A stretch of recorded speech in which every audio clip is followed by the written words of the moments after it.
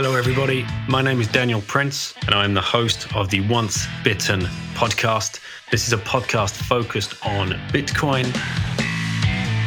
It's my mission to interview as many people as I can around the different aspects of Bitcoin and help people understand exactly what Bitcoin could mean for them and for their families and for their future.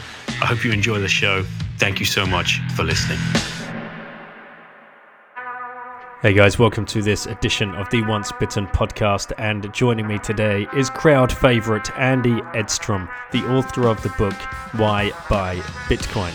Andy was first on the show way back when, 20th of February 2020, and I have been back and checked it, and that was the first show that Lauren ever made an appearance.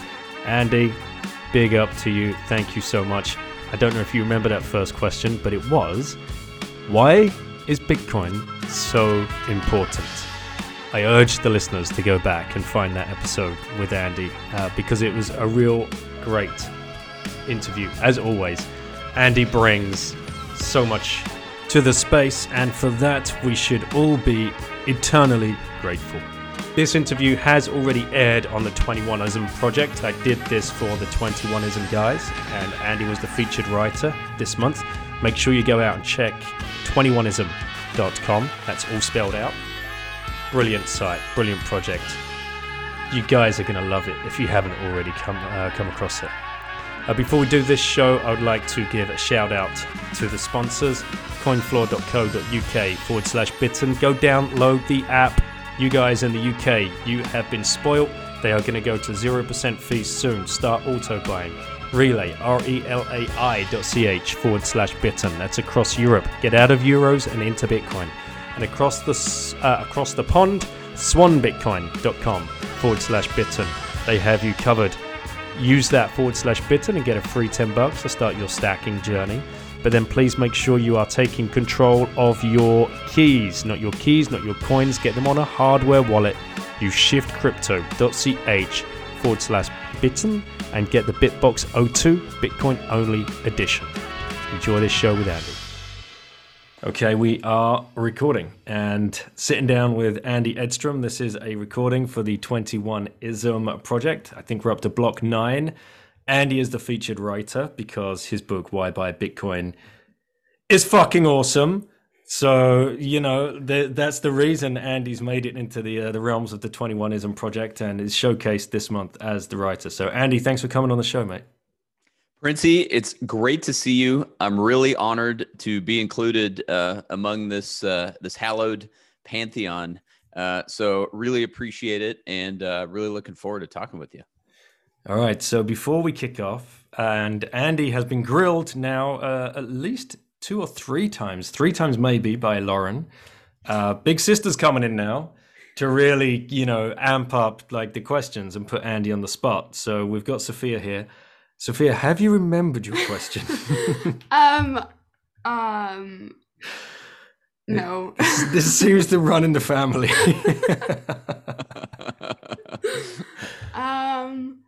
We're off to a strong start. That means you can ask whatever you want if you can't remember your question. I'm writing it down, listeners. Oh, yeah. Okay. What is a Sharpe ratio?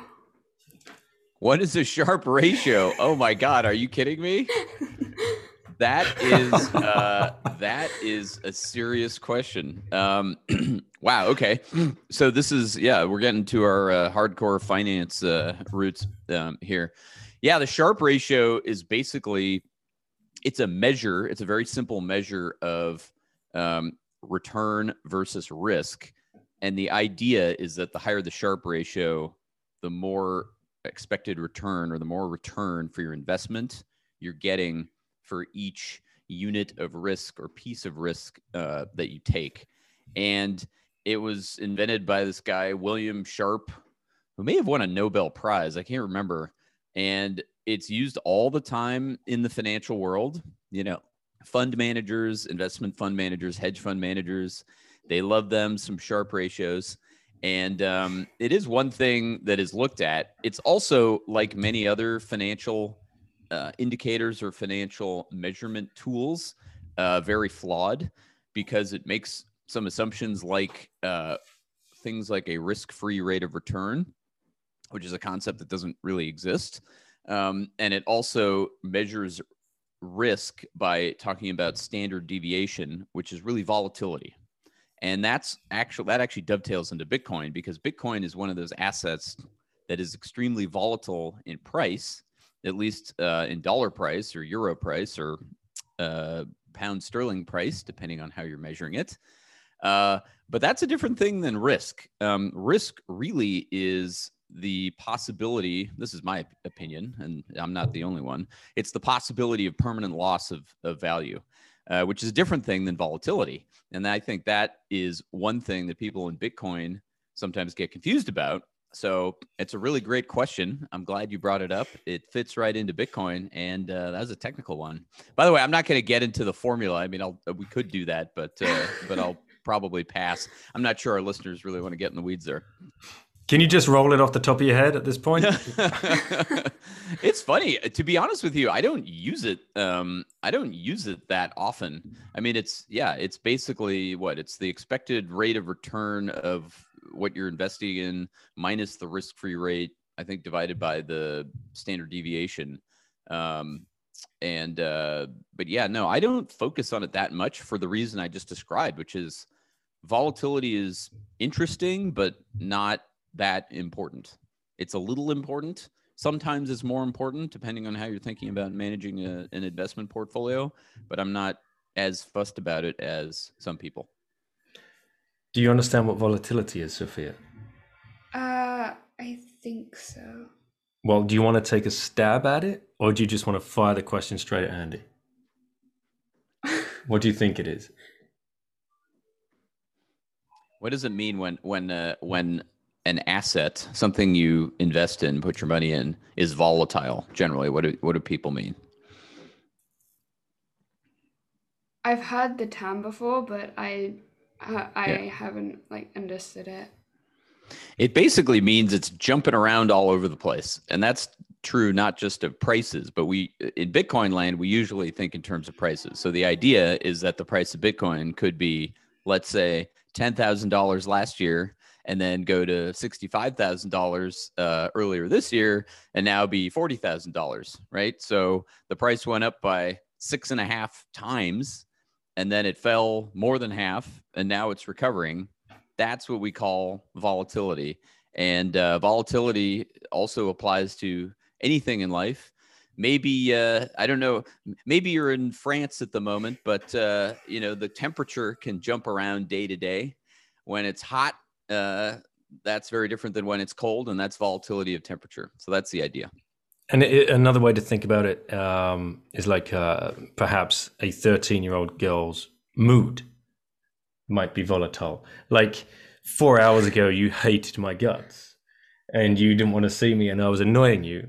But now you're sitting next to me, we're having a nice conversation with Andy and you think I'm a pretty cool guy. What? So you went from angry as hell to actually like laughing over my shoulder right now. So your mood has been volatile. That wasn't that.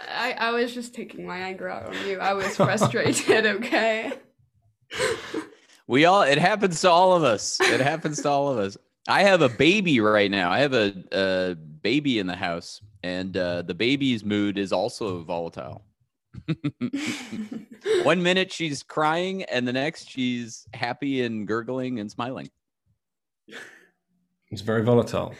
All right, do you have any more questions for Andy? I don't think so. Okay, cool. Well, thanks for stepping in. Thanks for bringing the big guns in with the Sharpe ratio question. It's amazing how you thought of bringing that one up. Great question, Sophia. Nice to meet you. Nice to meet you too.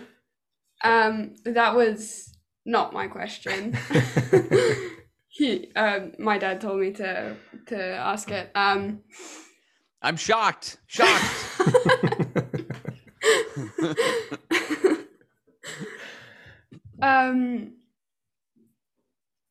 Yeah, it was great to meet you. I'm gonna go. Cool. Bye. Very good. Have a nice day. Have a nice day, you too. Bye. Cheers, Andy. You're raising a good gaggle over there, Princey. Thank you, mate. And they're getting educated by the Bitcoin plebs. which is great. You know, I really love it when the kids can come in and speak to people like yourself and anybody else that's been on the show and give up their you know, it started with you. I don't know whether you realize this, but Lauren was the first person you spoke with. I'm like 99% sure of that, and that was only because, my goodness, that must have been like show 6, 7, or 8, and because you dodged me for a little while. You know, I played hard to get. I played a little hard to get. I was like, "Who's this Princey guy?" Wait, he has a podcast, and yeah, I think you had just started, and you, like all good, like all successful people, hustled a little bit, and you know, I mean, it didn't take long to get to know you and realize you were a great dude, and so I'm so glad that I, you know, took the invitation and got to know you, and the rest is history. But yeah, man, so I didn't realize that was the first episode with Lauren. That's awesome. Yeah, I'm pretty sure that's how it went down because I started disappearing off in the evenings, you know, trying to rush down dinner and I've got a podcast to go and do. It's like, you know, very new in the house. Like, what the hell is he talking about? You know, Daddy's going to be a podcaster talking about boring old Bitcoin. Sophia's just brought in my replenished beer. Thank you.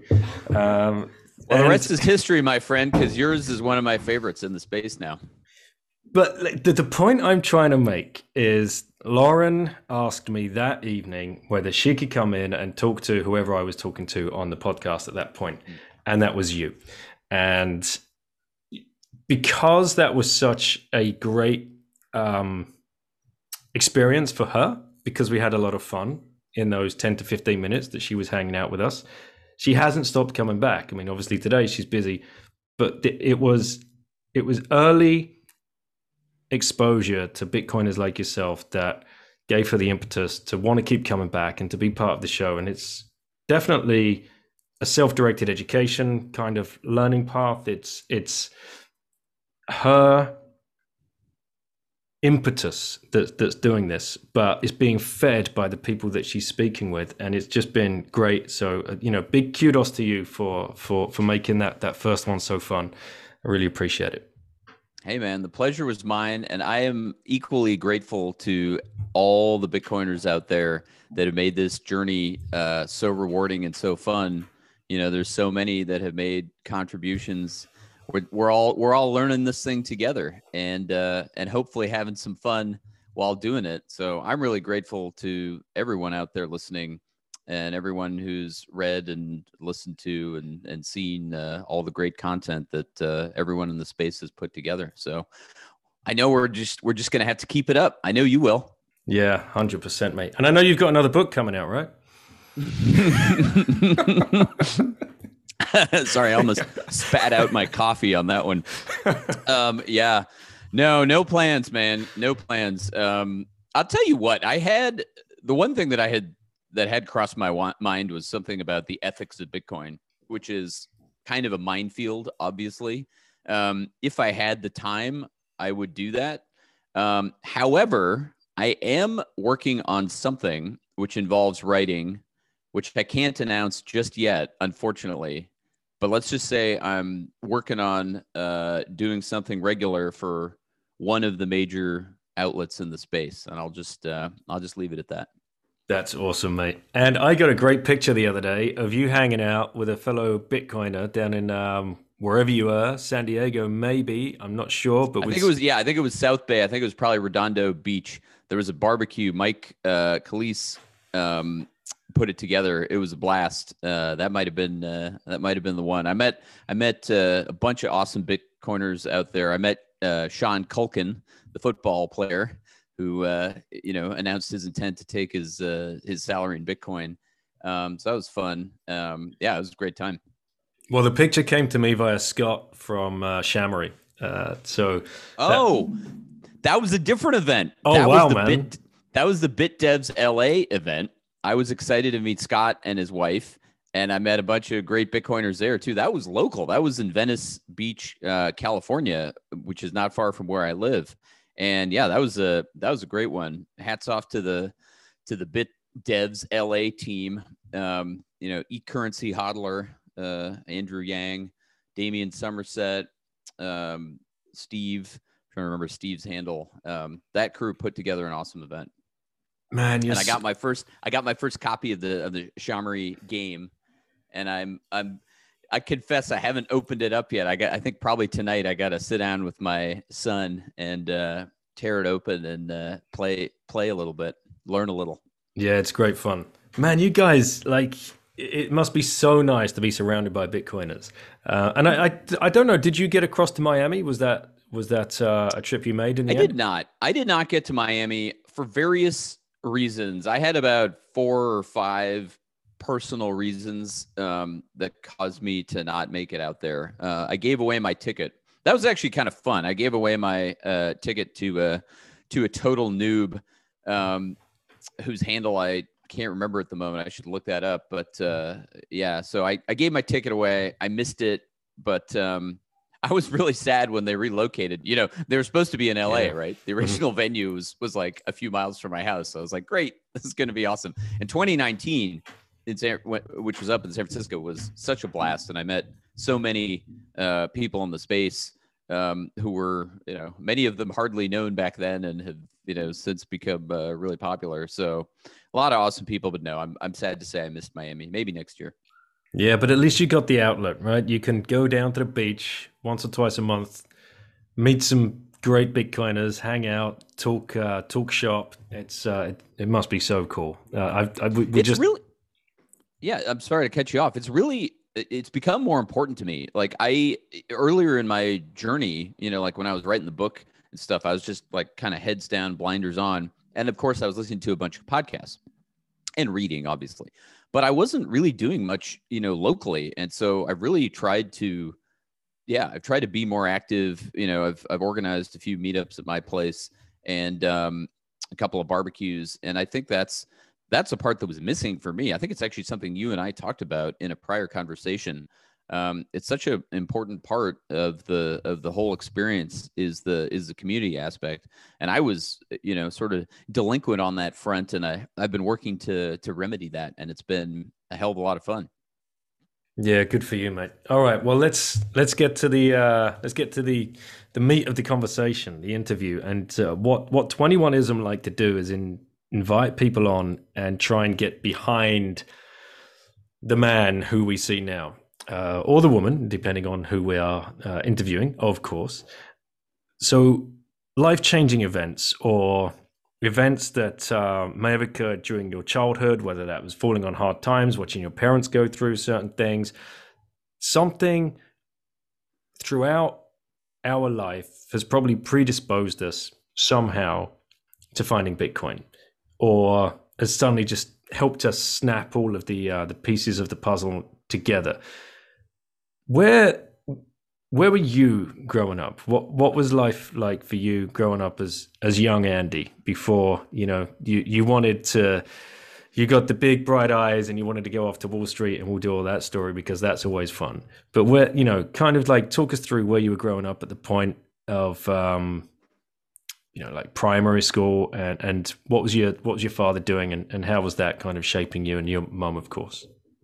Wow. Okay, we're going back to the beginning. Turn it on the way back machine, as we like to say. Yes. Yeah. So look, I was very fortunate. I had a happy childhood. You know, I had 2 good parents. I grew up in the Los Angeles area, Pasadena area, which is, you know, not that far from where I am right now. I mean, it's, I don't know, 20 miles away. And you know, I was kind of a shy kid, kind of a quiet kid. I was young in my class, not much of an athlete. I was small, young and small. So I did get pushed around a little. But I was, you know, I was a bit of a bookworm, you know, a bit of a nerd. Shocking, I know, shocking. And, but yeah, mom was a lawyer. She did real estate law, although she ended up retiring when I was in high school. And dad was a wealth manager. He was a financial advisor for as long as I could remember. So I did get some early lessons in basic finance, financial concepts, you know, budgeting, very basics about thinking about investing and the stock market. On the other hand, it's not like he laid it on thick or really, jammed it down my throat. It was, he sort of, I think he responded to my interest level at the appropriate time, but he didn't, it's not like it was all finance, all the time or anything like that. But, basically I had a good upbringing in sunny Southern California. I didn't face too much adversity as a kid. My parents were sort of middle class growing up, and then my dad, became more professionally successful. So, I would say we did become more wealthy over time, although not definitely not fabulously wealthy by any stretch. And yeah, I guess the childhood challenge for me was just kind of breaking out of my shell. I was a shy kid and just becoming more, more social and interactive. And that's actually always been a challenge for me, believe it or not. I mean, it was a little bit of a personal challenge to get on, shows like yours, to basically, put my face out there, muster the courage, to talk into a microphone in a conversation that might be recorded and broadcasted. So anyway, that's, those are some thoughts that's what comes to mind for me. Shy guys don't end up on Wall Street. So something happened. Like, I mean, come on, you know this, especially when you entered Wall Street, right? That was they were tough times in themselves, if I remember rightly. I think what year did you get onto Wall Street? Yeah, no, you're absolutely right about that. So I graduated in 2003 from college, which meant I was getting a job right in 2002. And that was the aftermath of the dot-com bubble, the internet bubble bursting, right? The meltdown. And that was lean times on Wall Street. And Wall Street is as cyclical a business as there is, really. So it goes from feast to famine. And by the way, we've seen that cycle at least a couple of times since that event, as you know. And yeah, I think in my class, I recall my graduating class was small. It was about 550 kids out of college. And I think there were 5 of us that got Wall Street jobs. So it was competitive. There weren't a lot of jobs to go around. And yeah, I mean, it was kind of a roll of the dice, not least because I didn't have any, personal connections. I remember one of my classmates, his dad was CEO of a Fortune 50 company, maybe Fortune 100, big company that spent lots of fees around on Wall Street, on the M&A bankers and on the financing bankers, so there were a couple folks in my class that were, basically guaranteed jobs. I was not one of those connected guys. You're right that I did hustle a little bit earlier to get an internship.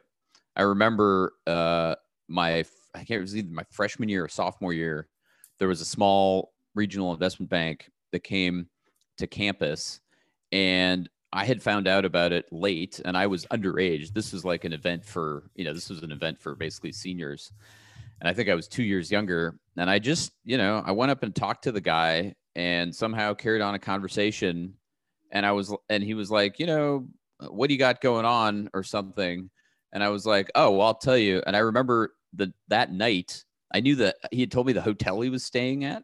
So I remember that night throwing together a resume, printing it out, hopping on my bicycle and schlepping over to the hotel, which was, I don't know, 5 miles away from campus or something. I think I can't remember if I suppose I didn't slide it under his door. I must have left it at the front counter. By the way, this was before there was as much going on with internet and email. Not to say that wasn't necessarily an option, but I did it in part, to make an impression, right? Physical copy resume. I think I put a cover letter on it too. And so that was one thing I did that was a little more hustly, that got me my first internship, which was, I think, a year prior. It was actually 2 years prior. And this is actually an interesting, interesting to me to talk about formative experience. So they gave me a summer job offer, I think my sophomore year, but it paid like $1,000 a month or something. Now, granted, this is over 20 years ago, So there's been some inflation, but I don't know. So maybe think of like $2,000 a month, and it was 10 weeks or something. So I was going to make like $5,000 for the summer. And I was really grateful to the guy because he had responded, and I don't know, I had interviewed or something, and somehow I'd gotten a job offer, and I just had to tell him, like, dude, I have to make more than $5,000 this summer because although I didn't have to pay for school, my entire personal budget beyond that was all on me. So for me, summer. And I was an athlete in school also, so I didn't have a lot of time to work. I did some work in college. I did some work in the economics department, grading homework and stuff. We could talk about that. Keynesian economics. But yeah, so I had to turn down this job, which was actually it was really pretty disappointing for me because I had hustled to get this summer job early, which was, I was hoping, going to put me on a better track for later.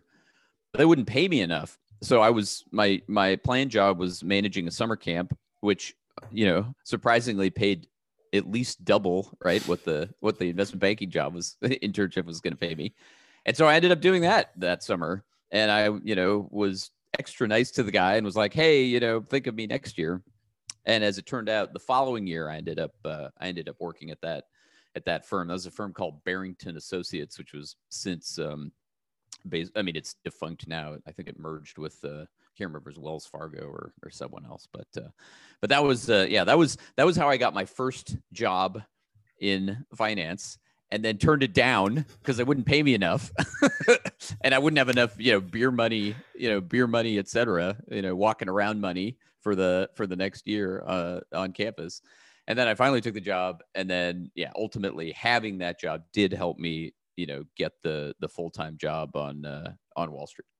Man, all right. There's a lot there, Andy. There is a lot there. First of all, you describe yourself as a shy kind of guy, but then you're pulling that hack out of nowhere, like typing out the resume, typing out the cover letter, jumping on your bike. This is classic hustling that gets people places, right? Where if you put yourself just outside of the norm, just like 1% outside the norm, you start standing out to people. And just by virtue of slipping a manila envelope across a reception desk and somebody having that tangible bit is like, that person knows straight away you've gone to effort, 1, to type it out, then 2, to actually get it there. That's huge. And there's so many great stories of other people that have done these kind of things. Well, Princey, I know hustle, first of all, because of the work you did on on the desk back in the day, but I also know how to hustle because you hustled me into our into our first podcast episode, man. You pursued me, and you said very nice things about me and my work, and I'm sure you meant them all, but I also am sure that let's put it this way. I've been approached by other podcasters, and they don't have the same hustle, and as a result, it's less likely that I haven't done every new podcast. Let's put it that way. I probably should do more, but I haven't done all of them. Yeah, they could take a lesson. They could take a lesson from Princey, is what I'm trying to say. Your book was very, very. I read it at a perfect time, and it was so. I don't know how many I'd read at that point. I'm just trying to think back.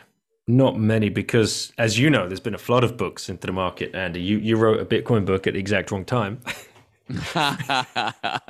Yeah, no, look, I'm sure you had read Bitcoin Standard by then. Mm-hmm. I had made a point of reading every Bitcoin book prior to publication. Okay, what ones can you name? Probably Andreas's books. Yep, I read Mastering Bitcoin by Andreas. I think Jan Pritzker's book, Inventing Bitcoin, came out after mine was done, but prior to publication. I think this came out like a month or something before I put mine out. Obviously, Bitcoin Standard, which I cited in my book, very important in the space, clearly. I had read Callie Rosenbaum's book, Grokking Bitcoin. That one is much more technical. Mm-hmm.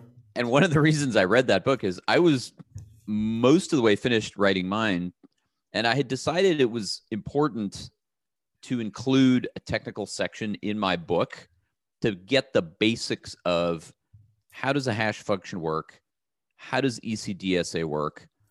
How is a block constructed, in terms of the proof of work, the nonce, the Merkle tree, such that it's hard to make, but very easy to verify.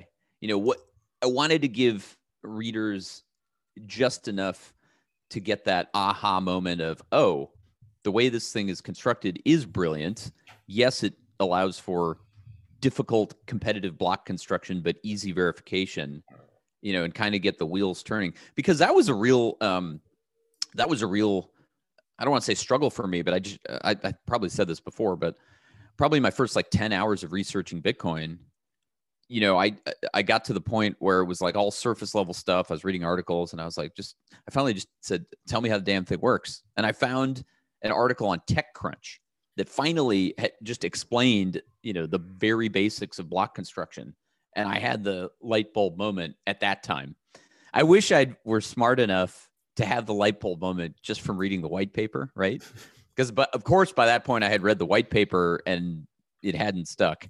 But but anyway, so I read Callie Rosenbaum's book primarily because I wanted to see that I hadn't made any errors in my description. I was I'll read Callie's book. I'll get through it. I'll make sure, that I understand most of that. And if I find anything there that doesn't jive with what I've written, then I'll worry. And that worked out. By the way, all the books I'm mentioning are fantastic. Callie's got the best technical description of Bitcoin. But I had read the more biographical ones. There was Digital Gold was Nathaniel Popper, right? And there's another one, How Money Got Free. Brian Patrick, I think it's Eha, E-H-A. I can't pronounce his name. Yeah, I know I'm forgetting some. I don't keep them all in one. I really should keep a Bitcoin bookshelf. I should put it right there on that desk behind me. I should just line them up. But yeah, those are some of the ones that came to mind. But there's been some great ones that have come out since, and I've read a couple of them. I'm kind of behind. I haven't read all of them, but I'm just lucky to be here. Basically, so much great content. It's a struggle keeping up with them, mate. And that's when I started the podcast, it's oh, right, okay. I want to get Andy on, obviously Safe on, and then all of a sudden, bam! Where did this one come from? Jan, then Knut, then they all just started. Oh my god, I can't keep up with these. So, was your book around the same time as Knut's first book, Sovereignty? Yes, right. And I want to give Knut credit for one thing specifically. So I read his first one, which was great at that time, right? And I don't remember if I read it after mine had gone out or about the same time. It was around the same time. And I heard him on a podcast. And this was probably November 2019. And he was talking about his book. And I was like, that's great. And he has a great book. And why am I not talking about my book on podcasts? So Knut sort of gave me the inspiration to start shilling Why Buy Bitcoin, because I hadn't been doing so. I hadn't been tweeting. I hadn't been using Twitter. And so, so that was the inspiration. I was like, I really should figure out a way to reach out to some of these guys, engage with the podcast universe. And credit to Heavily Armed Clown in the Bitcoin Echo Chamber podcast. He, I can't remember if I reached out to him or he reached out to me in December of 2019, or I think that's what it was. And that was my first pod, and I'm ever grateful to him for engaging in the first pod conversation with me. That's weird. That's how I found you in the first place. I was talking to Ben Prentice, Colin's partner with WTF, because I'd been in a pub in London when we were still allowed to travel, and I met up with a guy just randomly on Twitter, who likes Bitcoin, who's in London, let's go. My daughter thought, what are you doing meeting randoms? I just need someone to talk to about Bitcoin. And he told me about WTF happened in 1971. So I just got straight home. I was looking at it. It blew my mind. I'm like, how did I not find this yet? And figured out who had done it and just DM'd Ben. And before you knew it, we were on a Zoom call and just like shooting the shit. He said, you've got to listen to Andy Edstrom on the Bitcoin Echo Chamber podcast with my friend Colin. That's when I listened to you. That's when I found the book. And then the book, it speaks to me because you wrote it from financial background. You were on Wall Street. I worked in foreign exchange. And so that just closed the loop. And it's just amazing how all of these peer-to-peer networks, they just all come together. And it's funny that you mentioned Knut. Your surname, Edstrom, is Swedish, yes. There you go. And I've had several conversations with Knut. He is, much more Swedish than I am, actually living there, being born there. I did forget to mention this. You had asked about my upbringing. Mm-hmm. This is where I was taking you. I meant to say, by the way, hats off to Ben Prentice as well. I love he's a great dude, and I love the work he does as well. Now he works with Peter. Yeah. Anyway, yeah. So I had the good fortune, I guess, of growing up for a time with Swedish au pairs, because both my parents were working, and so yes, I had the benefit of childcare before I could appreciate it, really. Before I was an age at which I could appreciate it, which is probably better for everyone, to be honest. So they taught me some Swedish, and I had some comics. There was one called, I think it was Bamse, Bamse, which is this bear. He's basically he's a comic version of a bear. I remember Pippi Longstocking, of course. And so I did have some Swedish, and my family made a 3 or 4 week trip to Sweden when I was, I think, 6 years old. And I got to experience Midsummer in Sweden, and the Midsummer Festival and running around the pole, with the ribbons. You know what I'm talking about? Yeah. I'm sure there's a term for it that I'm missing. Maypole dancing in the UK. That's cool. Yeah. And exactly. And staying out, playing hide and seek in the garden in the sunlight till, 11 o'clock at night. And so pretty fun stuff. So yeah, my Swedish heritage, it's three quarters by heritage Swedish, and Edstrom is a Swedish name. And I wish I still had some Swedish language in me. It may be buried, somewhere deep in my brain. But that's that's the Swedish part of my experience. Is this nanny and granddad, or a few more generations removed? Yeah, no, this is actually okay. So it's when did they come over? It was great grandparents on one side, and I can't remember if it was great grandparents on the other.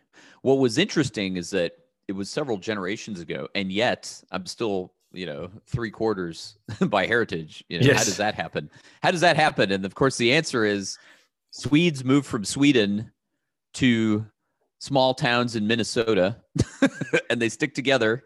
Many of them were farmers, because the farming, was crap in Sweden. Obviously, it sort of cycled, although it's arguably, sort of a similar story to, Irish farmers, right? Coming out of places where the farming just ain't that great. And so, they stick together and intermarry. And so that's, for me, it was at least 3 generations ago. And in fact, it was long ago enough that I sort of scratch my head and have to remember whether it was 3 or 4. All right. So I got to take you back to what you were talking about when you were at university, because you brought up 2 things there that I want to delve into. You told us that growing up, you were youngest in the class, not much of an athlete, but then you dropped the bomb that at university, you were an athlete.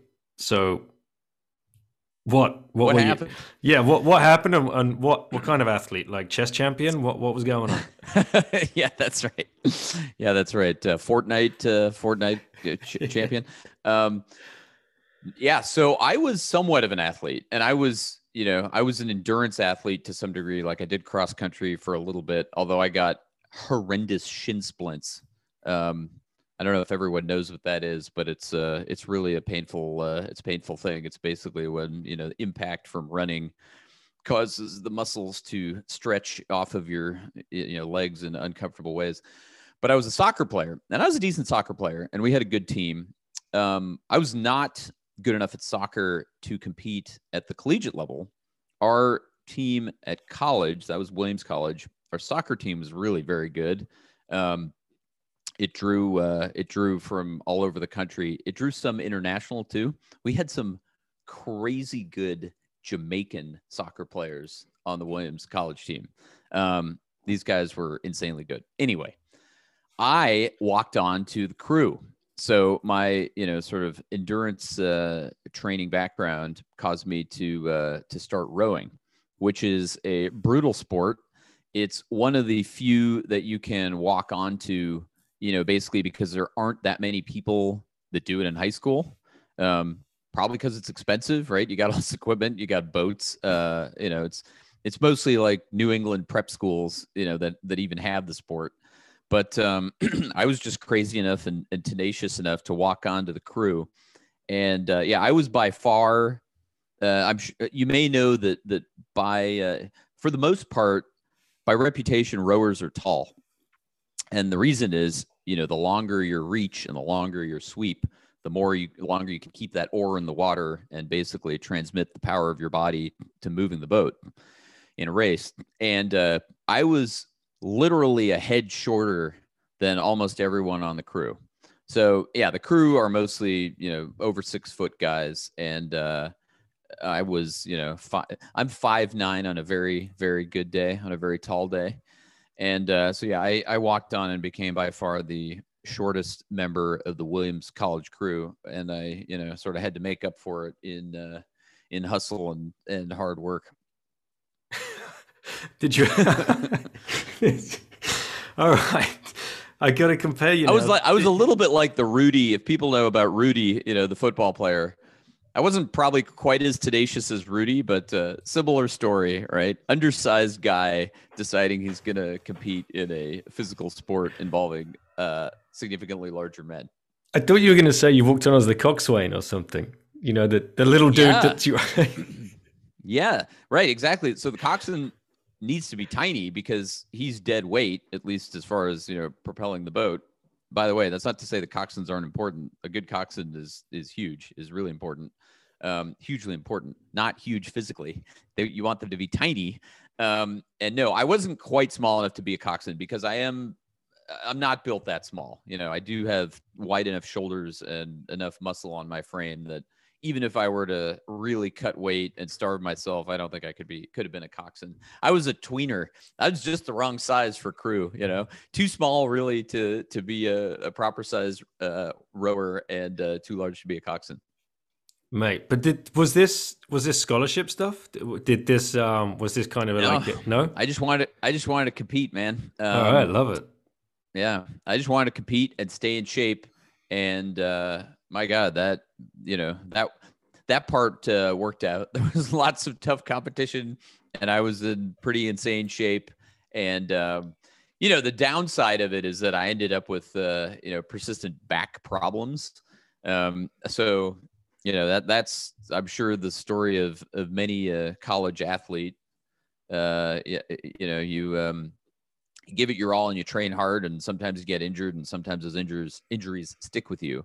So that was the bummer of it. But I did meet my wife at a crew party. So there was a plus. And she's from Swedish heritage as well, or not? She is not. So the three quarters Swedish, Swedish purity dies with my generation. But she does have a little bit of Swedish. She's more general European. I hadn't thought about that. So I guess I'm going down to the kids are. I guess there wouldn't be 3/8. They're going to be higher than 3/8, but they're probably under 50%. Unfortunately, you know what it is? It's a 51% attack on my Swedish heritage. It's debasement. It is debasement. So I'm thinking now I'm going to have to chat with Corey about this to see if we can get a Swan crew together to go up against the Winklevi.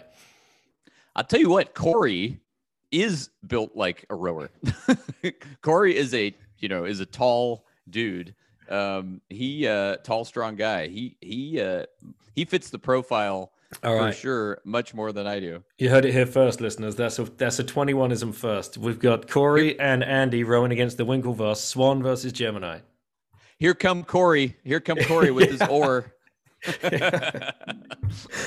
And the other thing you mentioned, mate, was economics department marking other people's Keynesian economic work or something. What was this? What was this little twist? Yeah, look, so I was a good student. I majored in Keynesian nonsense neoclassical economics. I didn't know it at the time that it was nonsense. And so they had, I don't know, my second year, they asked me to be a teaching assistant in the department, which was, not an unusual thing. Good students would basically be asked, hey, do you want to participate? Do you want a job? Right? They paid, it didn't pay much. It paid really pitifully little. It might've been like minimum wage. I don't think it was even $10 an hour.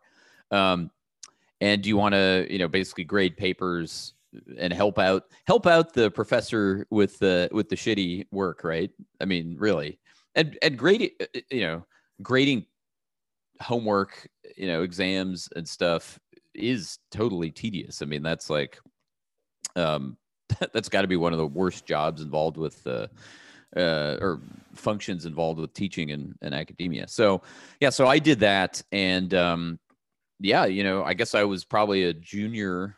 So that's year 3 of 4. And I was grading, sophomore or freshman homework assignments. I would also do office hours, which was interesting. It was like, for the problem set or the homework set for the week, I'd have an hour or two, or, the students could come, get help basically with the homework. It actually kept me sharp. I mean, it's sort of like mixed feelings, right? It's like, as they say, you don't really learn something until you teach it or write about it, which I've taken to heart, obviously, with Bitcoin. But it did, it did raise my game. It kept me on my toes with respect to some of the material. And some of that material was legit. Like, it's sort of like our former friend and now enemy, Nassim Taleb, says, I think, which is, microeconomics is actually kind of real. Like, there's some substance to it, right? And macro is much more hand wavy and BS-y. So I actually got something out of being a teaching assistant on the microeconomics stuff. But yeah, that was my sort of very part-time job. I don't know, 5 hours a week or something. Made a little money.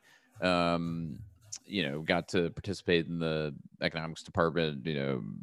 A little bit of a resume, addition. Type of thing. And then if we fast forward a little bit, you're walking onto the trading floor finally in Wall Street, being that you said like 1% or so of your graduating class managed to find a job. That's nuts, mate. I mean, yeah, it was kind of nuts. And the reason, statistically, it wasn't nuts if you look across America, but I went to a relatively competitive college, and so usually Wall Street was there in force. Usually they were hiring more than 10 per year, right? So figure that hiring was down by half or more. And yeah, it was same in, consulting, the jobs, very few jobs. It was all very competitive. And so look, I count myself very lucky to have gotten a job. And it was in the investment banking side.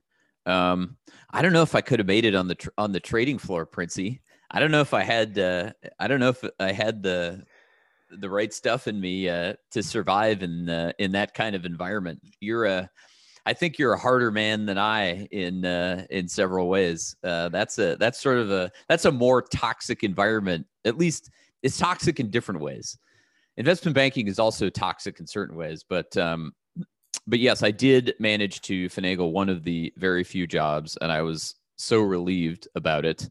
Partly because that firm that I mentioned earlier that had given me a summer job, an internship, they were sort of a regional firm, and I really wanted to get the sort of big city New York experience, because everyone had told me that, like, look, earlier in your career, you got to get to the nerve center, right? I'm sure it's the same in England, right? It's like, if you're going to work in finance, where are you going to go? Well, you're going to go to London. It's actually probably more pronounced in London because there's nowhere else. There's nowhere else. No. I mean, London is the financial center of the country and the continent. I mean, yeah. So similar story for me. And yeah, I just, I finagled that job, and yeah, it was a tough time to get hired. What can I say? Do you remember your first week? Like, what were you put on to do? What were your chores or kind of raison d'être that first week? You walk in, so you've got the PhD or what, doctor's, master's, in your case, degree, whatever it was, and you're right. I'm ready. I'm bright-eyed, bushy-tailed. What am I to do? Yeah, right. Master's or PhD, as if I was just a college undergraduate, and I didn't know shit. I mean, yes, I had an economics degree, okay, but most of that is so abstract, almost no practical application.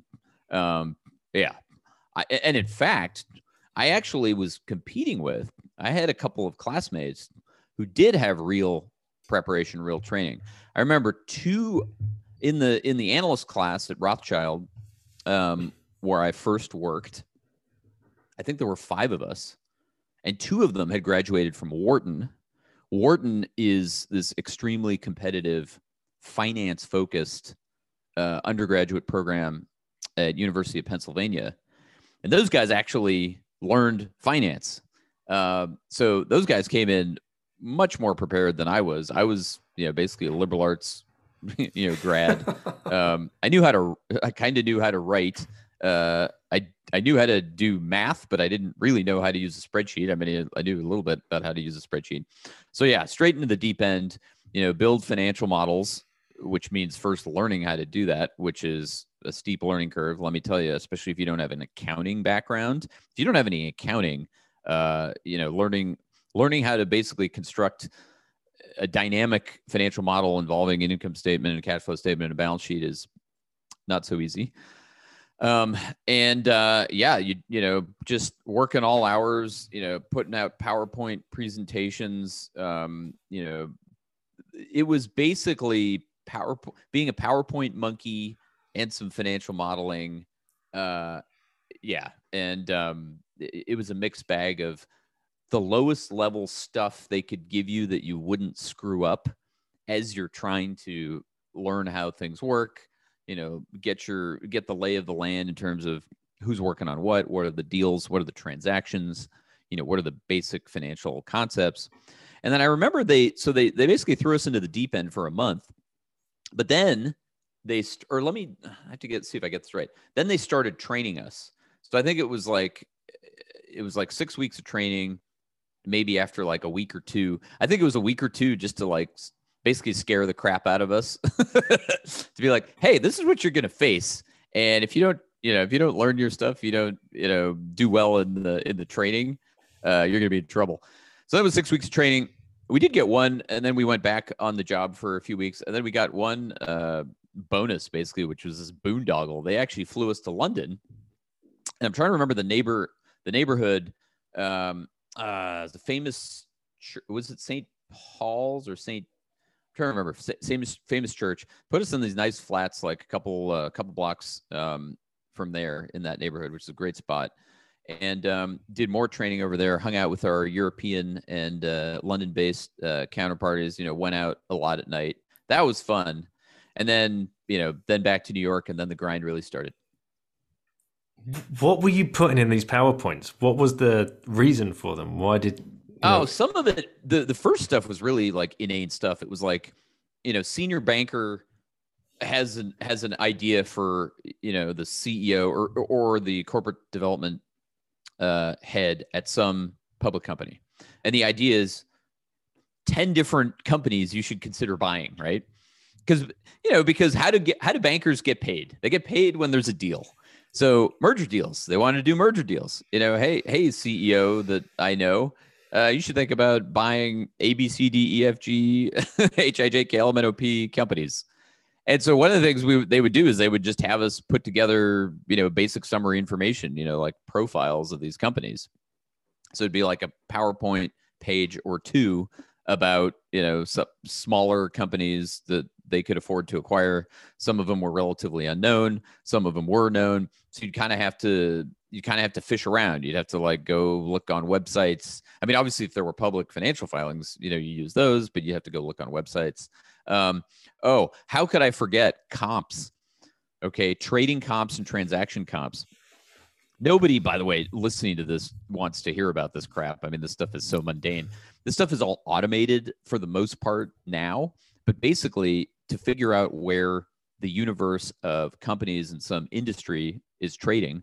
Let's say, for example, you wanted to look at the Bitcoin mining industry and say, what multiple of earnings or cash flow or book value does this sector, this industry trade at?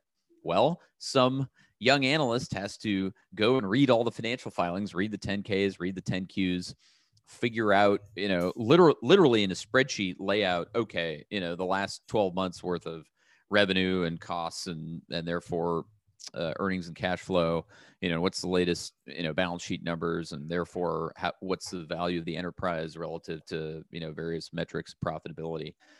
All that stuff, man, it's by hand reading filings and reading files, printing them out, by the way, highlighting them, tabbing them with the, little Post-it stickies. And that because everything you did had to be checked by someone else because, there were so many numbers going into these spreadsheets that chances are you'd missed one of them. And some of them were subject to, to interpretation or judgment, right?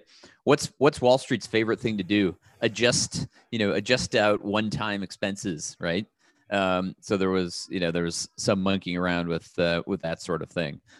God, I haven't thought about this stuff in a long time, Princey. This is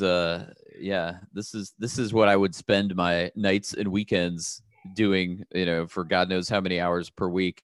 And then in addition, of course, working on actual live deals, which was selling a company, which is everything from putting together the marketing materials to building the financial model to meeting with prospective buyers, doing I'll never forget, selling this company in Switzerland, trying to sell this company in Switzerland.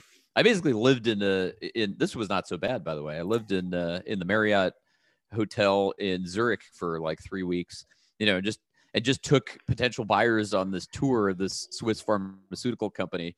That was one of the better assignments. That got me some decent meals and some Swiss chocolate and some travel on the continent. But those were the fun. That was the fun parts. But it was also mundane because you're doing the same tour 15 different times, right? Literally, getting on the bus, whatever, going to facility A, facility B, showing them around. You hear the same spiel, the same pitch from the management team talking about how the company's great and blah, blah, blah. And, answering the same questions. It was pretty mundane and repetitive, to be honest, a lot of it. And this is what I think, this under the hood stuff isn't talked about enough, right? Because people, they think Wall Street in air quotes is all glamour and all brilliant, and this is the ultimate place that you want to go and build your career. We've all seen the films, the Wolf of Wall Street, Wall Street itself, and whatever else, and you think it's all just fast-paced action, fun. But you're here to spin another story. Quite the opposite. Yeah, look, that was the world that I saw 20 years ago, right? Literally 20 years ago. When I got that first internship, it was probably 2001. Okay. So 20 years on the mark. 20 years ago in July, which is where we're in July right now, I was sitting, I think, in the offices of Barrington and Associates. for my first, finance summer job. And at that time, yeah, that was the golden ticket, right? Certainly the world has, I have to believe the world has changed 20 years later, right? After the global financial crisis, number one. Number two, after the rise of big technology. And I have this conversation with people all the time. What you described is exactly right. And yet the irony was that was the peak. In other words, that was peak Wall Street. It wasn't quite the early 2000s. It was like the mid 2000s.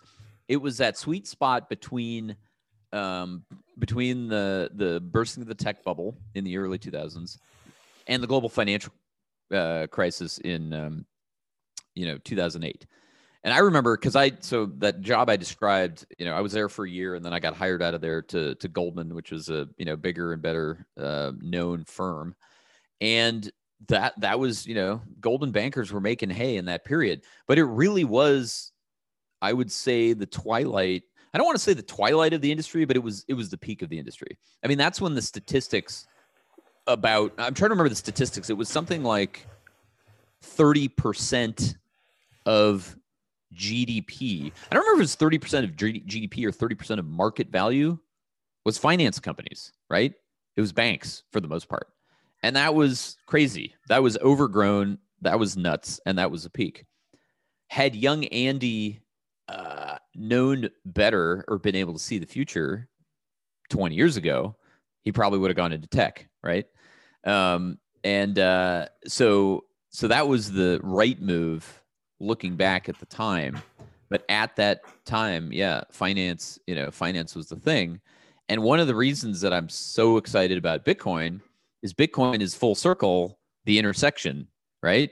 It's tech finally eating finance, 20 years into my career.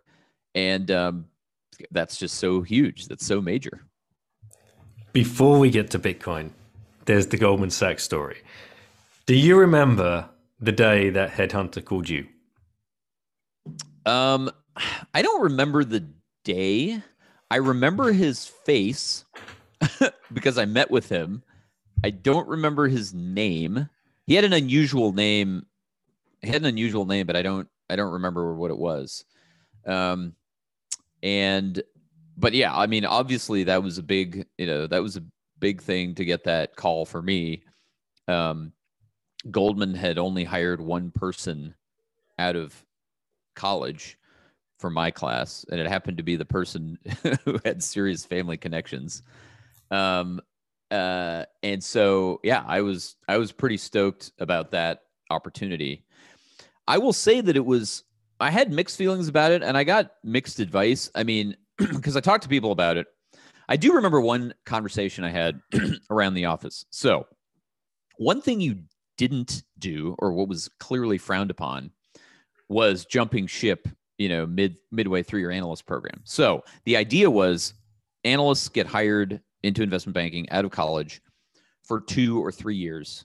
Okay. And then they either advance at the firm, they get promoted, or they go to business school. Well, or they go work at a hedge fund or a private equity fund for a couple of years and then go to business school. So that was the usual track. So if you left after a year, you're a turncoat, you're a mercenary, you're a quitter. Supremely ironic, by the way, because Wall Street is basically all mercenaries. So it's like, okay, it's a little bit calling the kettle black here. But so with outside the firm, people were like, of course you should go to Goldman. Like, it's Goldman, right? The best reputation on the street. Within the firm at Rothschild, and by the way, Rothschild has a storied history. I mean, we could spend a pod on that. But people at Rothschild, those in my class were like, yeah, you should probably do it. Those that were basically my bosses were obviously not happy about it because they went to the trouble of hiring me and I'm jumping ship. But there was one guy, okay, and he was by reputation one of the just sort of better folks at the firm, just like, nicer person. I hadn't worked with him directly, but I had a conversation with him. And the advice he gave me was as follows. And there's a couple of gems in here with the passage of time.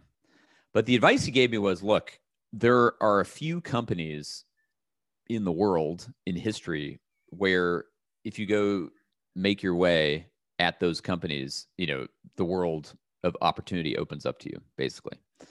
And he said Goldman is, Goldman now in the year, whatever it was, 2004, is one of those companies. And he cited other examples. He might have cited Microsoft, and I think he cited GE, which was really interesting, right? Because GE was this legendary story of corporate success, which had also gotten heavy into finance. That didn't turn out so well, as we now know. But at the time, it looked really good. So anyway, he basically, in so many words, told me, like, you've got a ticket to one of these firms, like, obviously you should jump on that train. So so that was an interesting conversation, and he was right. I mean, I made contacts, and I think I learned much more than I would have had I stayed. How long were you there in the end? Yeah, so I only just finished my analyst program. So it was like I moved after a year and change. So basically, I was at Goldman for like 2 years, right? And then I left to work in private equity to try my hand in that woolly world, which is in some ways not that different from the rest of Wall Street. A little bit different, but not that different. But what drove you to leave that world? What was the tipping point? Look, I wish I could tell you that I foresaw the global financial crisis, right? Like, I wish I could tell you that it was all obviously a house of cards and and I just wanted to, get out. Or that I could tell you that it was, totally toxic and terrible and like, only crazy people would want to work there. The reality is much more nuanced. I mean, there were a lot of great people at Goldman. I learned a lot. The firm, relatively speaking, even to today, has been much more successful than a lot of its peers. And so, it's not like I was jumping out of this, toxic ooze that was going to kill me if I stayed in much longer. But I did look ahead of me, and I didn't like what I saw in terms of how people lived, what family life looked like, for senior people, just if you lived in the city, that was tough with kids. So many lived outside the city, which means you're, working all hours, and then you're, on a train more than an hour each direction. And man, it is a tough life. And to be honest, it was salesy enough. It was too salesy for me. I mean, the reality working as a senior, there's two realities as you get more senior. As you get more senior, you're constantly selling, you're constantly pitching. You're trying to ingratiate yourself with captains of industry, basically C-suite executives, so that they'll do the next deal with you because that's how you get paid. And I don't know, man. I just didn't have it in me from a sales perspective, from a bootlicking perspective, to be honest with you. So that's one thing. And then the second thing you realize, I wrote about this in the book, is as you get very senior, the job becomes much more about managing conflicts. It becomes much more about how do you squeeze every last possible dollar out of every possible deal that comes across your desk without breaking a rule or too many rules, or basically endangering the firm. And what's interesting about that dynamic is, number one, I want to say there's no bright lines, or maybe if there are bright lines, they sometimes get crossed. And we've seen that happen. The most recent example was the 1MDB scandal, where Goldman did this bond deal, for this entity in Malaysia, which basically was government affiliated, and they just stole all the money. And there were signs, there were signs that these characters were shady, and the fee on the deal was so exorbitant, right? It's like your standard bond deal, your standard junk bond deal, low quality bond deal gets, when I was there, 2 3/4 to 3% fee.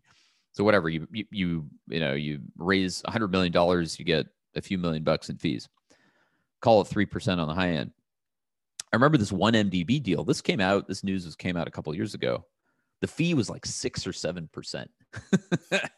And it was just so obvious in retrospect. It's like, oh, how and why are you able to charge 6 to 7% for this money? And the answer is because you're dealing with, crooks. So I don't know, man. It was a combination of I didn't like what, being a mid or senior level person looked like from a lifestyle perspective at this firm. And yeah, there was some aggressive conflict management, let's say, that was going on that made me uncomfortable. It can be a very toxic atmosphere. We know that. And there's it's a big warning to any of the younger listeners that are, dragging themselves through economics degrees or whatever else, that be warned. It's not that gilded path to all of the riches that you think you might be lining yourself up for. And a lot of the job just ain't that fun. Yeah.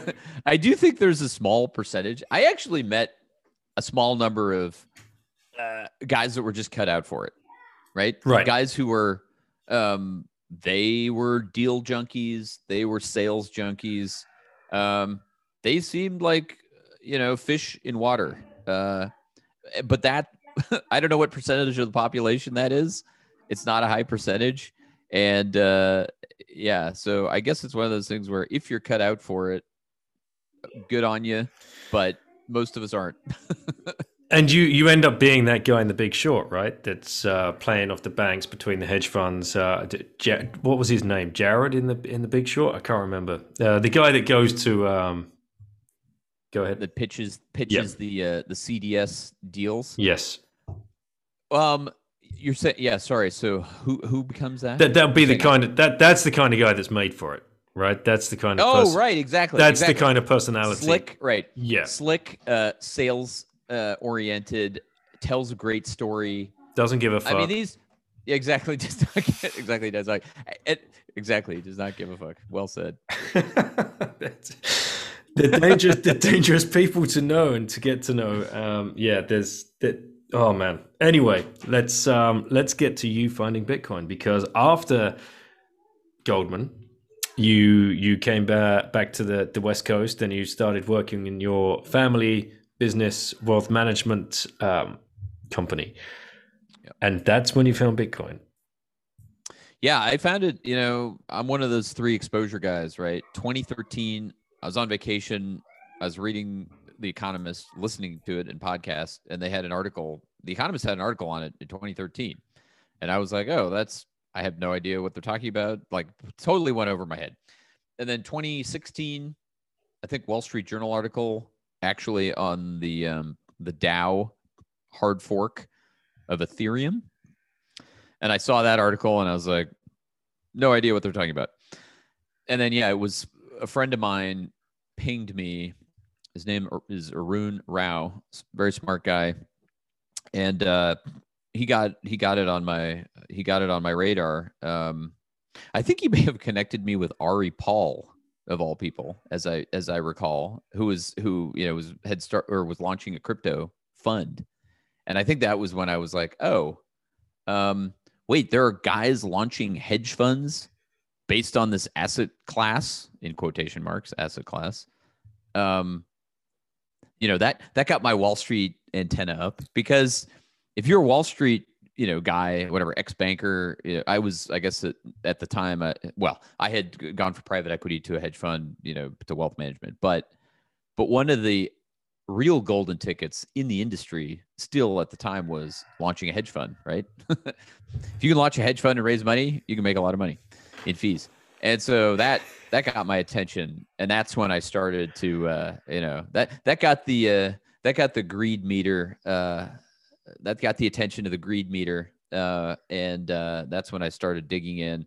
And I think I started doing significant work. Actually, I think I bought my first coin right after the Bcash hard fork, August 2nd of 2017. I want to say it was. So obviously I wish I'd been earlier, but that's when I, got into the wild woolly world of crypto. And it probably took at least a year, more like, well, I started writing the book, 15 months after that. So obviously by the time I was writing the book, I had realized that Bitcoin was the thing, right? So yeah, somewhere between, looking at all the cryptos and starting writing on the book, my conviction about Bitcoin specifically had hardened. Yeah. And this is the point that I love about your story, because you are a CFA. Do you want to tell listeners what that is? Yeah, so CFA stands for Chartered Financial Analyst, and it's an opt-in credential in the world of investment, and it's pretty serious business. It's no joke. It's 3 years of tests. So you have to, on an annual basis, the fastest you can do it is in 3 years. And there's also an employment requirement, but they're pretty difficult exams. When you run the statistics on, what percent of people pass them, the percent of people that pass all the way through is like, I don't know, 5 or 6%. So in other words, most people fail at least one level and they have to retake it. And many people fail, multiple times and just never finish. I think the pass rate last year for the level 1 exam was like 25%. So yeah, it's just a tough set of exams, and you have to study and you have to cram and you have to learn all this material. And it's mathematics. It's mathematically, it's relatively math intensive, although it's certainly not all math. And it's everything from, valuation models to portfolio management to Sharpe ratio. Exactly. Sharpe ratio to accounting. It's a lot of material. And so if it's common among portfolio managers, I mean, analysts as well. But basically if you're managing money, if you're investing money, there's a good chance that you're going to slog your way through the CFA program. Yeah. And there's obviously a reason for that. And the reason, as far as I'm concerned, is to weed out the charlatans from those that are really 100% aligned with the ethics of managing other people's money and having their best interests at heart. Yeah, so that's an interesting perspective. And in fact, I didn't even mention the ethics section. There is an ethics section of the exam. And I believe actually that what you said is correct in the sense that if you get through the exams and you basically pass the requirements and you call yourself a CFA holder, I think you do have to self-certify as a fiduciary, which means, although don't quote me on that, which means that, yeah, you're supposed to put your client's interests ahead of your own, right? You're supposed to put your client's interests above and serve them and not be conflicted in terms of interests. And so, yeah, I think that is a component of it. I suspect that a bigger component, is basically as a, as sort of I don't want to say a rating mechanism, but it's like anything else. It's like, okay, if you take a bunch of hard tests, then maybe hopefully something about about what you're doing. The ethical angle is there, and they do have a significant ethics section on the test. So yeah, that's a piece of it for sure. And is that what resonated with you when you found Bitcoin and you're managing other people's money?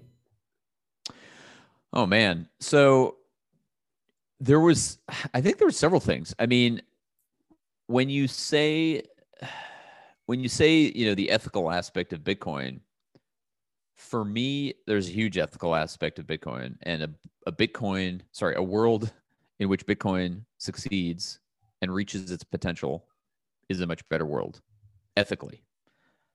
So there's that. However, if we're honest about, how to pitch this to clients or how to help clients understand this, that's a much harder argument, right? It's NGU technology, I would say, is more appealing to most who view it as, another investment, another ticker across the screen, a thing with a price. Somewhere at the intersection of those two things is the truth, obviously. And I think I think the ethical angle is important to me. It's less important to many of my clients. It is important to my clients, that have a negative ethical view, right? Those handful that are like really focused on the energy consumption, or still think it's a tool for criminals, primarily. Yeah. So it's a mixed bag. There's some subtleties in there. But when you found it, and this is we've discussed this before, and you realized that this is the asymmetrical bet, and back to the Sharpe ratio, the return versus risk. There's no way in the world that you can not notify your clients about this, and the best way for you to go about that in the most professional manner was to write a book about the damn thing. Yes, I think so this is right. I think this is a great testament to you and your moral grounding. I think it's a wonderful story. Well, okay, that's it. So I appreciate that, and I think that's the right angle. I saw a huge investment opportunity. It was only later that I saw the ethical, benefits of Bitcoin. But yes, to get clients to accept it as an investment, just to accept it as an investment, right? Or even just a speculation, call it what you want. I had to convince them, I felt, that I knew something about it. Because as we know, and this is especially wind the clock back a couple of years, most people get their information about it still through the mainstream media, and the media coverage of it had been atrocious. It's still terrible. It's improved from atrocious to terrible.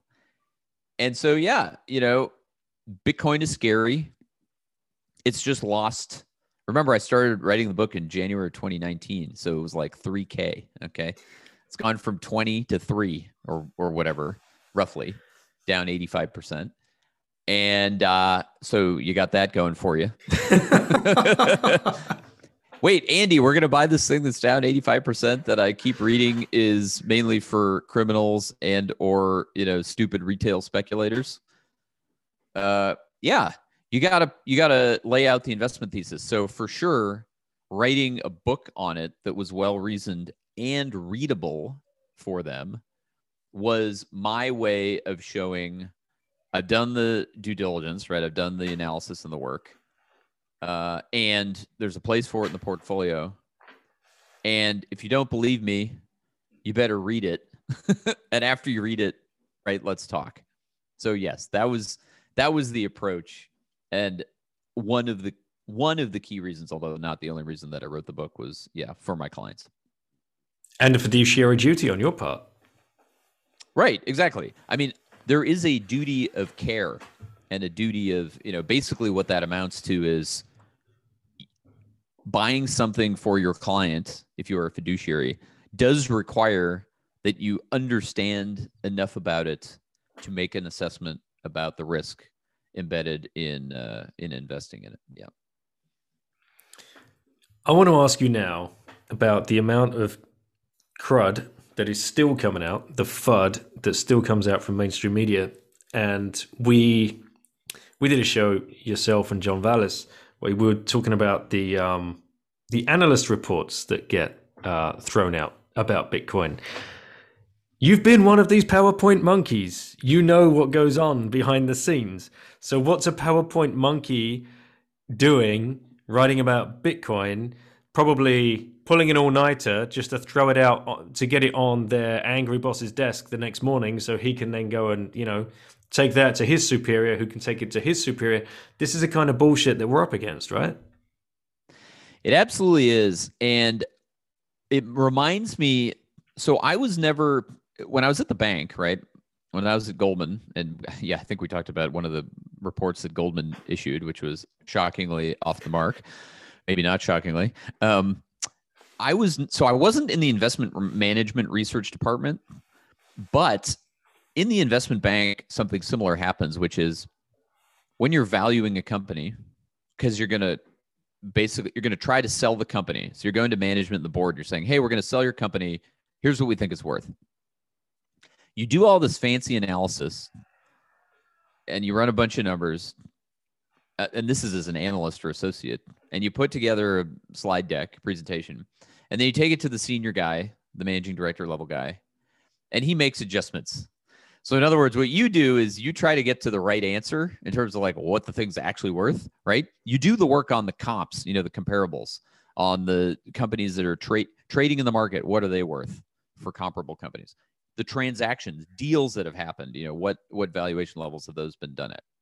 What does your just outright financial model say about the valuation based on the weighted average cost of capital and all this stuff? And so you get to what you think is the right answer. And then the senior guy who has to pitch it is like, yeah, no, change this, right? Emphasize this, get to the quote unquote right answer that the management team wants to hear. So yes, the right answer is what your client wants to hear, at least in the investment banking business in general. And so, yeah, similar dynamic, I think, in the investment management department. These guys know that they stand to lose portions of their business if they get decentralized, on the Bitcoin base layer. And yet they're conflicted because they can trade the thing and they can't offer it as a product to clients, so they can probably make some fees there. They don't like what they see as the risk of stepping on the toes of governments, because ultimately they are regulated entities. They don't want to be near anything that possibly could compete with the government in a way that would cause the government to curtail the juicy business that they make, extracting fees from companies and from the economy, all the while, by the way, with an effective government guarantee, backstop, so they can take risk. Heads they win, tails we lose.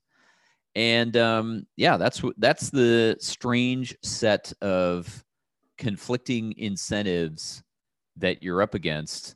And the sausage that comes out the other side, I guess, is these weird and bad takes on Bitcoin. And I don't know when it will end. How big will Bitcoin have to be before? It's actually funny. I heard an interview, I think, with Anthony Scaramucci recently talking about Bitcoin. And I don't remember, it was Pomp or someone. And what he said was, the day that Goldman puts out an accurate and positive report on Bitcoin, right, that's my sell signal. Because that means that it's truly peaked. All the good news is priced in. And I don't know, I thought that was funny. Yeah, I don't take that view, by the way. I don't like to sell Bitcoin. No. I don't do it. I only accumulate. I DCA. But absolutely, mate, absolutely. But you're in a situation at the moment where you're managing the money for your clients. You are trying to convince them that they need to buy and hold Bitcoin. They are obviously going to be showing some kind of pushback against that. And even if they were convinced by you or your book or some articles that they might have read, they're still just going to say to you, okay, Andy, buy me some Bitcoin. Now, you cannot buy the Bitcoin and self-custody for them. You can't teach them. Well, you can, but we know that they're your clients for a reason. Yeah. I employ you to manage my money, Andy. You just buy me the fucking Bitcoin and that's all good. So that puts you in a conundrum. How do you do that for them? Yeah. And this is one of the major problems for the established financial world and Bitcoin, which is what you said is basically right. And so the solutions for getting clients exposure to Bitcoin, they're all imperfect. They all have hair in their own ways. And so it's pros and cons, and we don't have the perfect solution, right? We don't have the ETF. The ETF would be the quote unquote perfect solution for client investment purposes, right? Not for, strengthening and decentralizing the network in the long run overall, but yeah, for clients. So that's number one. And then number two is there's very little upside to helping them custody their own coins, right? Because it's hard to get paid to do that. And if they screw it up, and they blame me, that's a headache. So it is kind of a minefield. And, I'm advising Swan on, how to build a better product in that regard. There's a whole panoply of products out there. The easiest way is just buying the Bitcoin Trust. Easiest in quotation marks, because although there's been sort of the stigma associated with it, finally people are coming on side. Let's put it this way. If you wind back the clock a couple years or even a year, a lot of investment advisors, wealth managers would have said, like, my compliance department, forbids me from buying the Bitcoin Trust for whatever reason. Now, we just saw JP Morgan, I think, approve it, approve the Grayscale products for clients. So it's much more mainstream now, number one. And number two, it trades at a discount to the net asset value, whereas it used to trade at a premium. So the fees are still high, very high, but it is liquid. You can buy it in a brokerage account, Schwab account or whatnot, and you can buy it at a discount to net asset value. And overall, that's not such a bad prospect. Then you've got various other products. Many of them are limited partnerships, hedge fund type structures. Those are an option. It's more work because you got to do a subscription document, and you got to do, extra KYC basically. And you got to move money around, send wires. So there's that. There's advising clients on just, whatever, DCAing with Swan or, buying on XYZ, other exchange. That, comes with the risk of, if they get it wrong, or if they somehow, lose access to their account, or they move funds in a way they shouldn't. There's actually some solutions to that. I mean, there are advisors, a handful out there, I think, that basically do either collaborative custody or basically, do manage the keys. I know Fireblocks has a product that's involved in that. They just, I think, did a big funding round recently, like a multi-billion-dollar valuation, if I'm remembering. So yeah, dude, I mean, it's just a mixed bag, and it's a moving target, and, it's different things for different clients. But if I was to say, like, if there's some advisor, some wealth manager listening right now, and he wants the easiest, he wants to press the easy button, so to speak, it's probably the Bitcoin Trust right now. I am open to, and I have educated a precious few of my clients, by the way, that tend to be younger. The ones that are interested, who are like, I want to take custody, or I want to hold my keys. Great. I tell them about, some of the options they have. I tell them about, obviously 2FA for exchange accounts, but I talk to them about hardware wallets. We even talk about multi-sig. I mean, there's, as far as a client wants to go down the security rabbit hole, I'm willing to go with them, at least to the limits of my knowledge. But let's be honest, it's very few that are interested in that.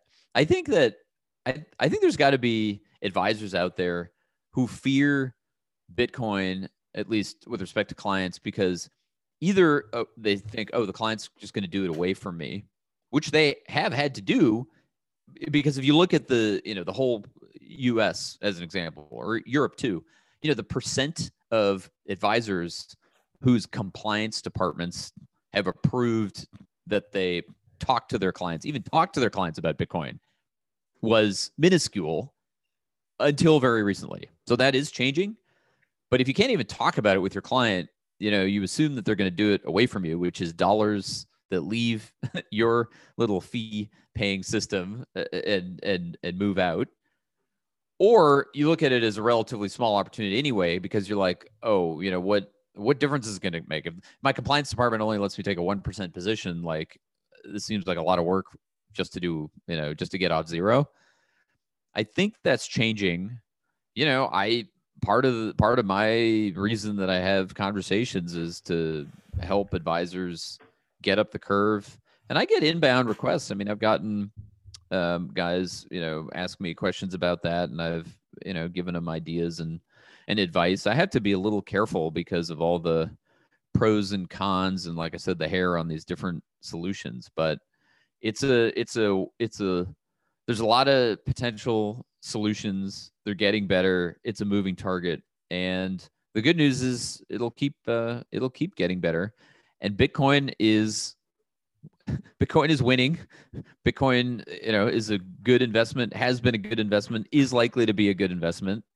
And so as it gets bigger, it just becomes unignorable. Advisors are getting up the curve. It takes time. Unfortunately, I would say many are getting distracted by other digital assets of dubious quality. That'll be a constant battle for possibly eternity. I don't know. Yeah, I think so. For a long time. But yeah, that's how I look at it. What do you tell people about MicroStrategy? Oh, interesting.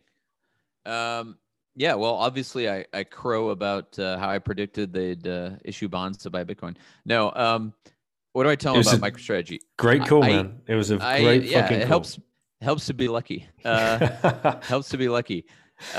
I think that Michael Saylor is, I think it was probably Corey who said this, the best pitchman he's ever seen, or the best salesman he's ever seen ever in any field, right? And he's working for Bitcoin. So he's on Team Bitcoin, and he's an amazing salesman. MicroStrategy, I do hold it up as an example of, here's a really intelligent, experienced, and by the way, I'm talking about relevant experience, right? This is a guy who wrote The Mobile Wave in 2012, which I highly recommend for people. It made specific predictions, many of which have already come true in the last 8 or 9 years. And he's a guy that understands software. He obviously understands valuable networks, or let's say assets that are based on network effects, because he has a history of investing in domain names. So like the guy has the right experience and intelligence to understand this thing. And obviously he's bet his company on it. So, what does he know? What does he understand that others don't? And I also obviously use it as an example of, okay, corporate treasuries will put Bitcoin on their balance sheet.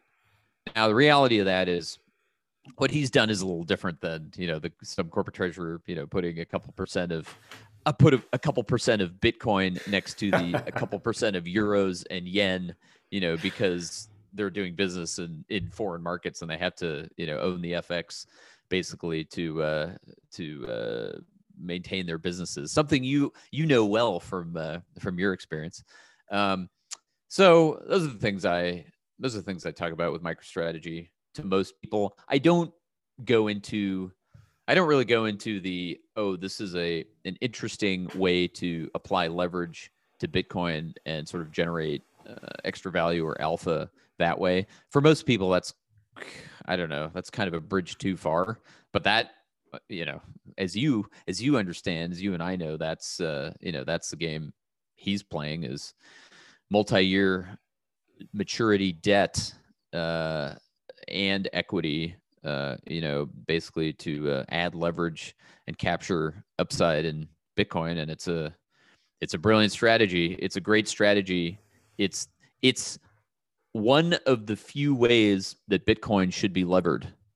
which, as you know, is another hobby horse of mine, is reminding people that most forms available to them for levering Bitcoin are bad ideas.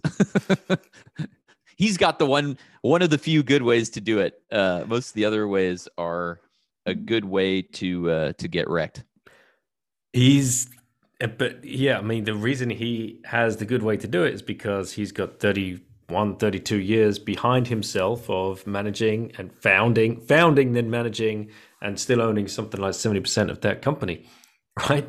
Don't play that game if you're not that guy, because that game's not for you. Just stack, DCA, hodl, cold storage, wallet, just play it safe. And that's like, these opportunities will come. You know, I've had the Ledden guys on, and Preston's done a deep dive on all of the other lending firms. Yeah. Just wait, man. Just let it play out. And don't start gambling. Can I tell you something, Princey? I want to tell you about how I learned the hard way about leverage. Okay. And this will be near and dear to your heart because of your background, because it was in the FX markets. So I learned the hard way about leverage 2 times. I speculated in the euro to US dollar market in probably 2014 or 15. And I had a thesis at the time that the euro was going to lose value versus the dollar. And I wanted to be long USD, short euro. And as you know from experience, one of the most levered markets, or one of the markets where you can get the most leverage, is FX. And so I was using futures and some options, and I had a big position on euros, and I got smoked. I got wrecked. There was a big move on a single day. I can't remember the event, but it was like when it moves like 2 percentage points, or it's like, 2 euros per or 2 cents per dollar.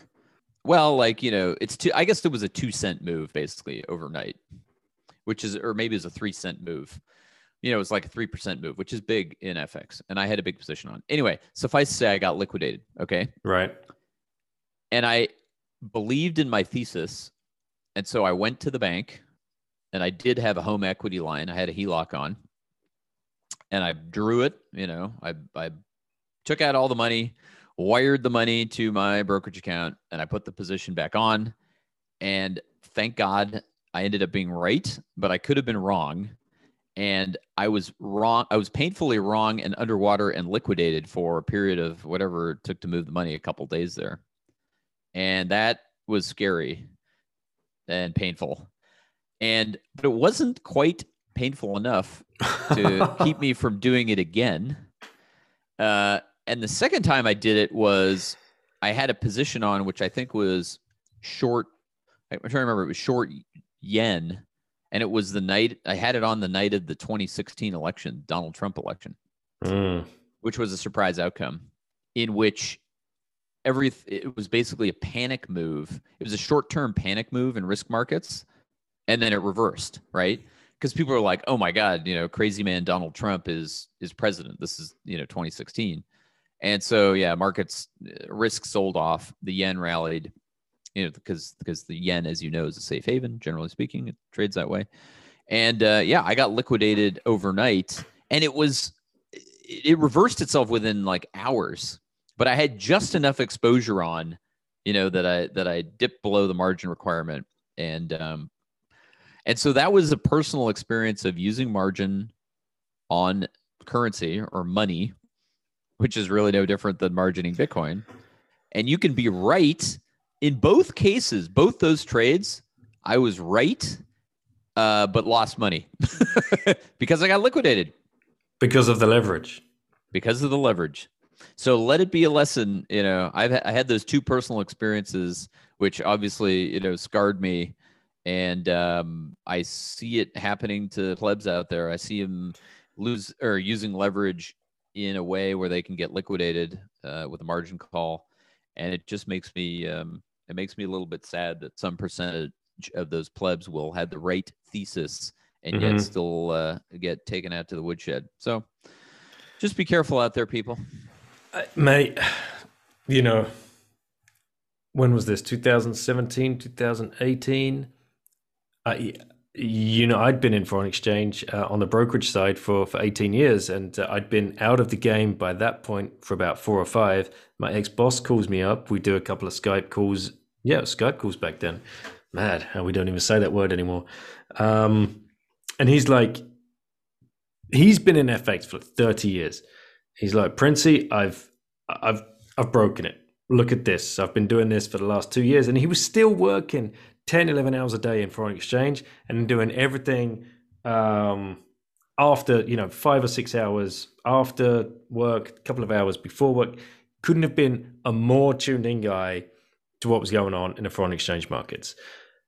He's like, I've been managing money for some close friends and family. Are you interested? So yeah, I don't know why I ever did it, but you know the story. A good chunk of change, completely down the toilet, gone.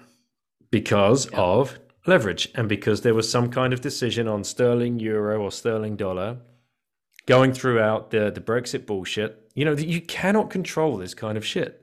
You just can't. So if you're leveraged, doesn't matter if you're right in a year or two, because you're gone, you're taken out. Whoever that brokerage is that has extended you that leverage is going to liquidate your position very, very quickly at ridiculous market rates as well. And you're out of there. Gone. Yeah. Everything you had.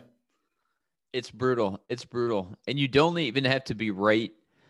What kills me, what kills me about those two trades for me is they went in my direction. Like they were the right call within, I don't know, days, like literally within days, they went in the right direction.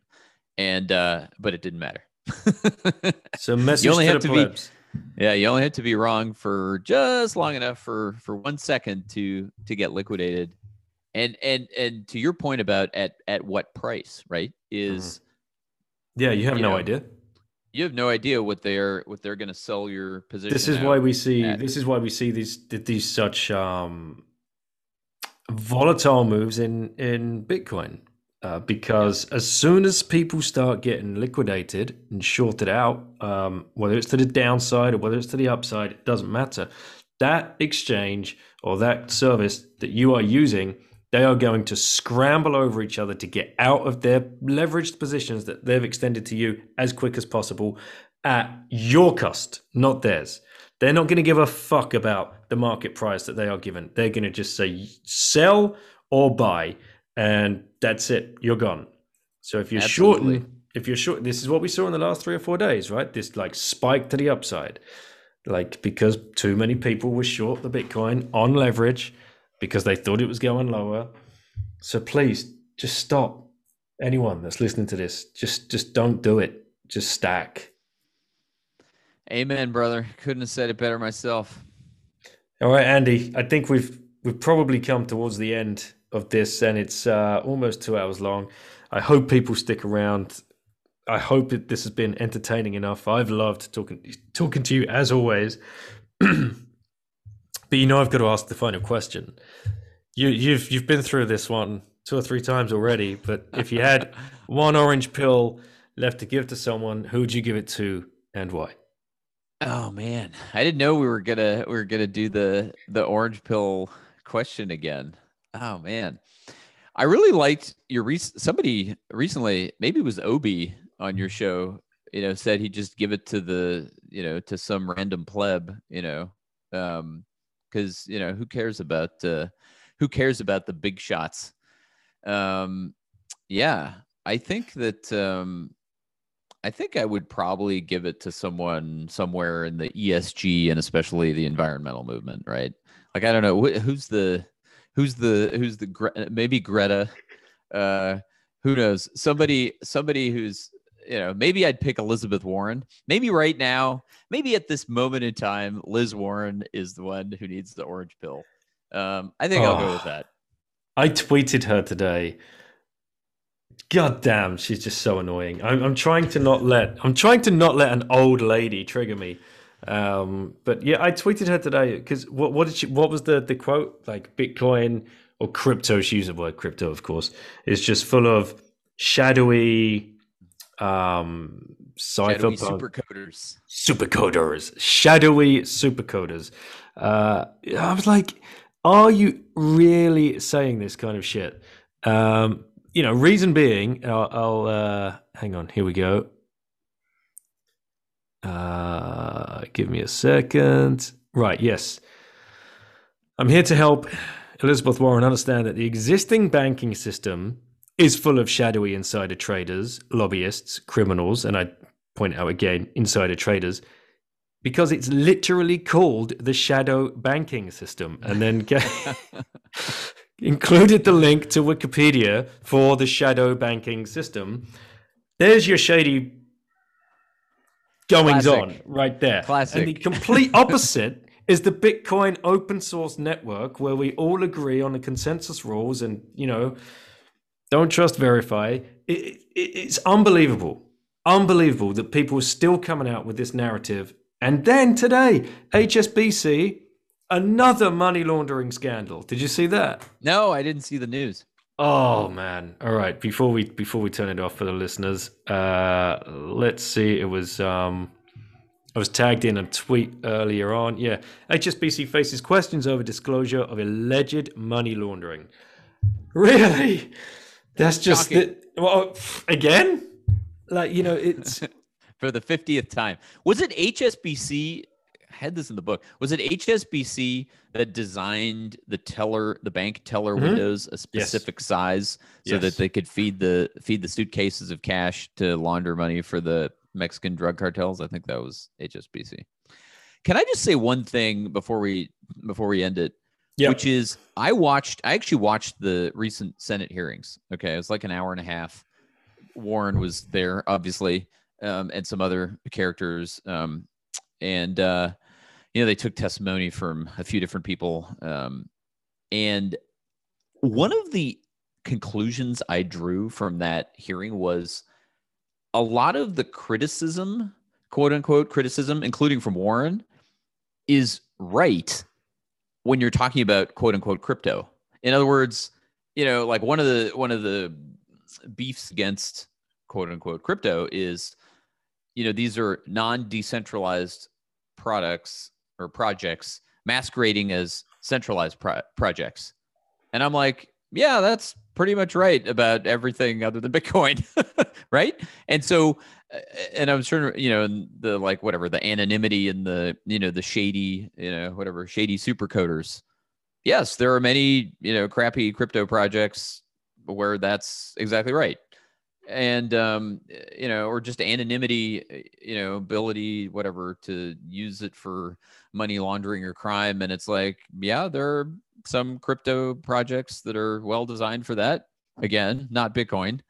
And so, yeah, they're still looking at the whole space. I'm saying they, in quotation marks, those politicians, as a monolith, as sort of this uniform, this uniform cesspool of stuff they don't understand that does stuff that makes them uncomfortable. Whereas applying those criticisms, one by one to Bitcoin, you just get a very different answer than to most of the space.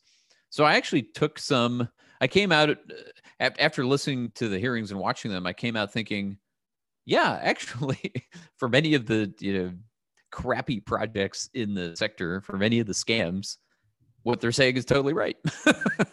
And so part of our challenge, as Bitcoiners, people who are interested in Bitcoin and believe in Bitcoin and want to support it, is educating and separating, much of that nonsense and the morass, basically, from this thing, which is Bitcoin, which is so far superior and actually meets many of their requirements, or doesn't, many of the concerns or criticisms that they mouth off about really don't actually apply to Bitcoin.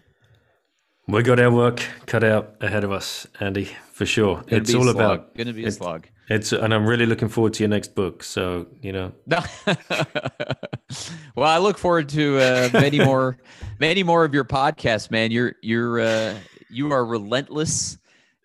You keep putting out great content across the whole range of plebs to superstars and everything in between, and I just enjoy listening, and I'll enjoy talking with you, man. Cool, and I really look forward to meeting you one day, brother, and having a beer and a barbecue. Let's fingers crossed we can get that done next year, if not sooner. Let's do it. All right, brother. Great to have you on the show. Thank you so much, and look forward to seeing you soon. Likewise. Hey guys, thank you for sticking around, and thank you again, Andy, for taking the time to come on for that rip. Always such a great, fun time with you, hanging out, talking old markets, learning as much about you now as I think we'll ever know. Love the fact that you were willing to share those stories, talking about your old college days, walking onto the road crew. Love it, mate. Love it. And I really look forward to that time that we do get to share an actual beer in real life together. And I'm sure that is true for many of the plebs out there that have sparked these friendships over the last year and a half and haven't actually got to meet each other yet. So fingers crossed that we will be able to start doing that again soon. Thanks, brother. Take care. And thank you everybody for listening and for rating, reviewing, subscribing, whatever it is that you do to support the show. I really appreciate it. Go share this one with a friend. Let's keep pushing the narrative of Bitcoin to as many people as we possibly can. Make sure you're using the show sponsors if you're not already. In the UK, stacked with coinfloor.co.uk/Bitten. Go use their app. They are driving their prices of commission down to zero. Get on board. Relay, relai.ch/Bitten across Europe. And of course, across the pond, swanbitcoin.com/Bitten. That gets you a free $10 to start your stack. Then use shiftcrypto.ch/Bitten. Get yourself the Bitbox O2 Bitcoin only hardware wallet and stack safe. Catch you on the next show, guys.